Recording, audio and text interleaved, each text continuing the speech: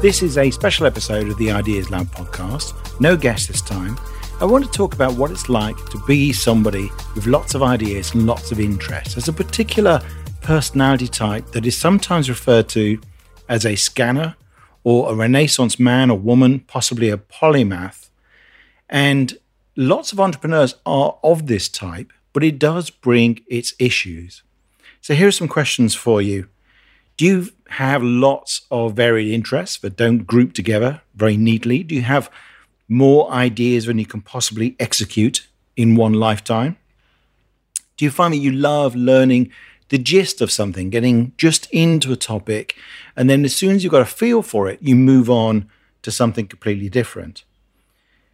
Do you find the idea of a one-track conventional career absolutely horrifying because it will bore you to death? And do you find that you're better at starting things and actually not so great at finishing things? If so, then you could well be a scanner, possibly a Renaissance man or woman, depending on which term you prefer for it. And it's actually quite a common personality type amongst entrepreneurs. But some scanners do well in entrepreneurship and some don't. So I want to talk about why that is and what you can do about it. And I want to invite you at the end to a free online training I'm running soon, which is all about how to start a business that's successful as a scanner. So I ran an event called Scanners Night back starting somewhere around 2006 or 7, I believe it was. Ran for 6 years in total. And we would have speakers and discussion topics around what it's like to be a scanner, somebody with lots of ideas and lots of interests. Because while some people are happy to go really deep into a topic and stay there, some of us prefer breadth. And we like learning and learning and learning new things. We like understanding the ideas behind ideas. We like to understand the meta ideas behind things. And I ran this event. It became very successful. It was featured in the press and in daily newspapers and in a couple of magazines. And I also talked about scanners in my book, Screw What, Let's Play. Now, what is a scanner really in psychological terms? Well, I don't know if there's any research on this, but there is some good research around the Big Five, the personality typing system, which is actually the only one that has some real research backing it up. And the Big Five personality trait system, also sometimes known as OCEAN, OCEAN, is a good model for thinking about personality in general. I'll explain what the terms actually mean. It's an acronym, OCEAN. O stands for openness, and this is the key thing for scanners.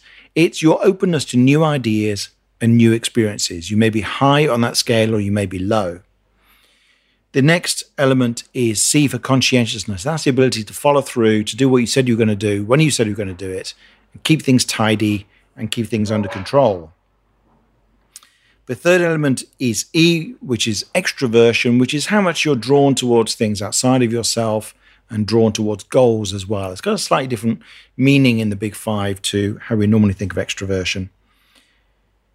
The fourth element is A for agreeableness.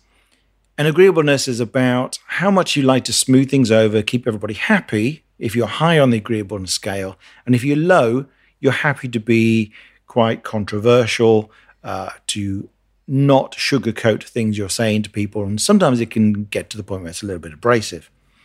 And then the N, the final element of the OCEAN or Big Five system, is neuroticism. And we all kind of know what a neuroticism means. If you're high on that scale, then you will often present with a very variable mood. You might have problems with anxiety or depression. So how does this help us as a scanner? I think what it tells us is that scanners, Renaissance men, women, however you want to describe it, are very high on that first element of O, which is openness. So we are very open to new ideas. We see the connections between things. We're very quick to take on new topics and new understandings.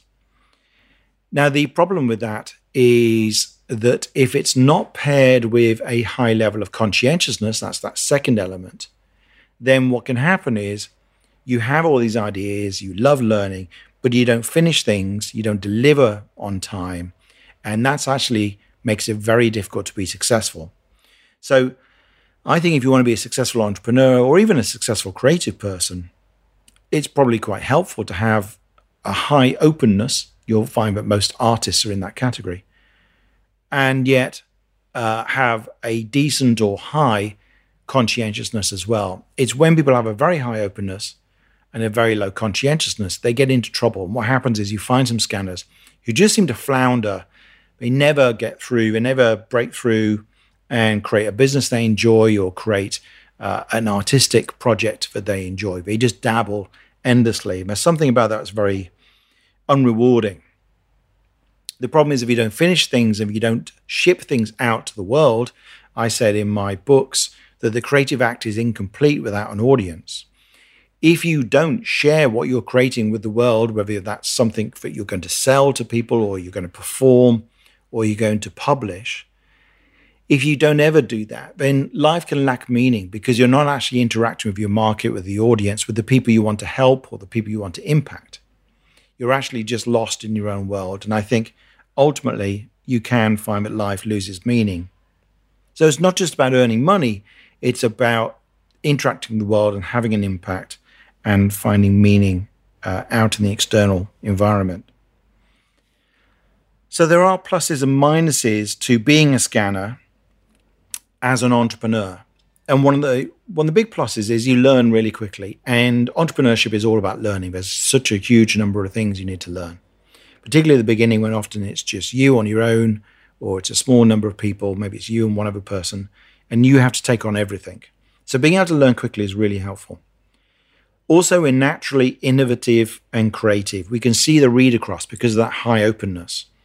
We can understand people very quickly, we can understand different points of view. And that makes it really easy to create businesses that stand out. And that's my passion. How do you create something new that no one's seen before, or at least presents as something new?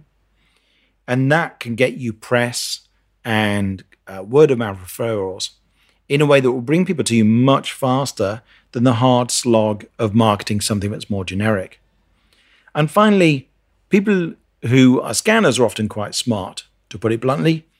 The high level of openness in the Ocean model, the Big Five, correlates also with a pretty good IQ. And Barbara Sher confirmed this herself. She originally coined the term scanners and said that scanners are usually above average intelligence. Also, little tidbit of information of political science, being high on openness tends to make people more likely to be liberally minded socially and politically rather than conservatively minded. So scanners I do find quite a lot of scanners are quite liberal and also pretty smart, love to read. So all these traits seem to go together. But there are these minuses to the scanner personality that you need to manage. And one is that natural tendency not to follow through and complete things. Now, that's okay. You don't have to complete everything you take on in life. Some things are hobbies and you just want to have fun and you want to learn to play piano a bit and you don't want to become somebody who plays professionally or even records anything or even performs for anyone. It's just for your own pleasure. But if you don't do that on anything, as I say, that becomes ultimately frustrating. The other problem, the big minus for scanners in entrepreneurship is shiny object syndrome. So that's the temptation that when you start one idea, you're then tempted by this shiny idea that you haven't started yet. And when things get difficult with your first idea, you're always tempted to jump ship and go where the grass is greener because this other idea looks like it's going to be way more exciting and way easier, which everything looks exciting and easier until you actually get into it. So when you get it right, though, if you can manage your difficulty to follow through and you can manage your shiny object syndrome, then you can be really successful. And some of the greatest thinkers, greatest performers, greatest entrepreneurs in the world today, and in the past, in fact, have been successful scanners. So Leonardo da Vinci is the person we think of as the ultimate Renaissance man. But today we can look at people like Elon Musk, who runs multiple companies, has many, many interests, but he delivers and he follows through on all these things. Richard Branson is somebody who also has lots of ideas. He describes himself as the yes man, because every time somebody makes a suggestion, he just goes, yes, let's do it. But he's done that, he's made it possible by getting good at hiring people and putting other people in charge of the companies that he creates. Another person I really love is the musician Brian Eno. And Brian Eno he was a member of Roxy Music in the 1970s. He was part of Talking Heads in the 1980s. And since then, he's now produced albums for Coldplay and U2 and other big bands. So he's a producer, he's a musician. He produces music using a generative process that is created according to an algorithm rather than him performing it. He's created artworks as well. He was until recently, I think, teaching art at one of the London universities. And he's also a thinker about politics and about social issues as well. He's an absolutely fascinating person. I could also list many other people. Stephen Fry is a scanner. He's into poetry. He's writing books. He's a performer. He's an actor. Donald Glover in the States, I think, is very impressive. He's created breakthrough music videos. He's recorded music. He's written his own sitcoms. He's written a film and performed in his own film alongside Rihanna. Tina Fey, I think you could class as a scanner. Oprah is a billionaire scanner, has so many different strands to her interests and to her businesses. So being a scanner is certainly not, certainly doesn't doom you to failing as an entrepreneur as long as you can manage those downsides. The key thing really is that you need to be willing to ship. You need to be willing to put things out into the world, see them through and put them out there. And in order for you to stay interested in the business, I recommend that you think of a business that if you're going to run it yourself, I use the term a TARDIS idea, a TARDIS business idea. It's like Doctor Who's TARDIS. It looks kind of simple on the outside, but on the inside, it's huge and it's got infinite complexity and can take you on endless adventures.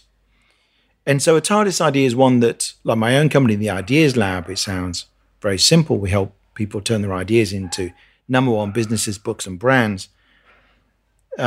Alongside that, there's an enormous amount of variety, which means that as a scanner myself, I'm never going to get bored.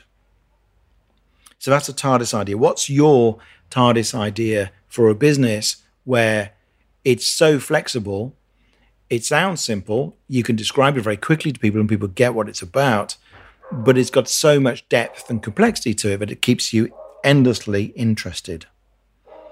If you're going to create multiple businesses, because people often say, well, can't I run multiple businesses? And yes, you can, but that's a skill set in itself. Richard Branson does that by hiring other people to run the business for him.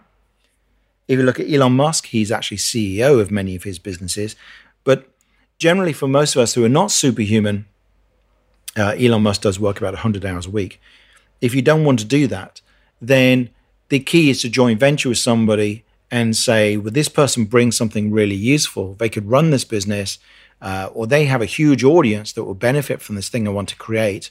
You co-create it with them, and perhaps you bring the content and they bring the audience, or vice versa. Perhaps they have access to TV, radio, something like that, or a big following on email, and you can bring to them your idea, create it together, and they fill whatever it is that you're trying to sell, and they make sales so that you don't have to concern yourself with that. Now, it doesn't mean that you can sell an idea. If all you've got is an idea, you cannot sell an idea on its own. Sorry to disappoint you. Scanners always ask me this, can I not just sell my ideas? No, ideas are really worthless. You have to take an idea and at least follow it through to the point where you've got a minimum viable product and improve that people want it. So are people willing to give money even for an early basic version? If they are, then you've proved something. That's where the hard work is. And almost always you'll find that your idea has to change in order to get to the point where it becomes successful. If you are going to run multiple businesses yourself, then I strongly recommend that you do them for one particular market. The real challenge is when people start a business that one is offering services to somebody that runs large businesses, and then they're also offering services to consumers who don't have very much money to spend. those two markets are so different, to take them as quick examples, but there's really no read across. So the hard work actually in a business often is being visible in the market and getting to the point where people notice you. And to do that in two different markets is quite simply twice as much work. So again, take your thoughts off just that you've got a good idea, and remember that you're going to have to do a lot of work to get traction in any particular market. So choose one. When you've got one market, if you work with people who are 50 and over, who are looking forward to retirement, but who have been entrepreneurs, then you can sell them financial products. You can sell them life coaching. You can sell them dating for the apps for the over 50s. There's all sorts of things that particular market needs. And if you have abilities in more than one area, you can provide those. But now you're just talking to one particular market, getting into their head and thinking of all the things that they could find useful for you. I'm going to go into a lot more detail on this in the free online training. So if you go to theideaslab.org/scanner, SCANNER, put in your email address, then you'll be able to get all the details of how you can take part. You can join us live and find out exactly how to create a business that you will never get bored of, because this is such a hot topic for scanners. They worry that if they start a business and if it becomes really successful, then it will feel like a trap and they'll be bored and they won't know what to do about it. So we're going to cover the 3 secrets of how to get around that and make sure that you create a business that keeps you endlessly interested and excited and is also financially successful. So go to theideaslab.org/scanner to get that, and I hope to see you there.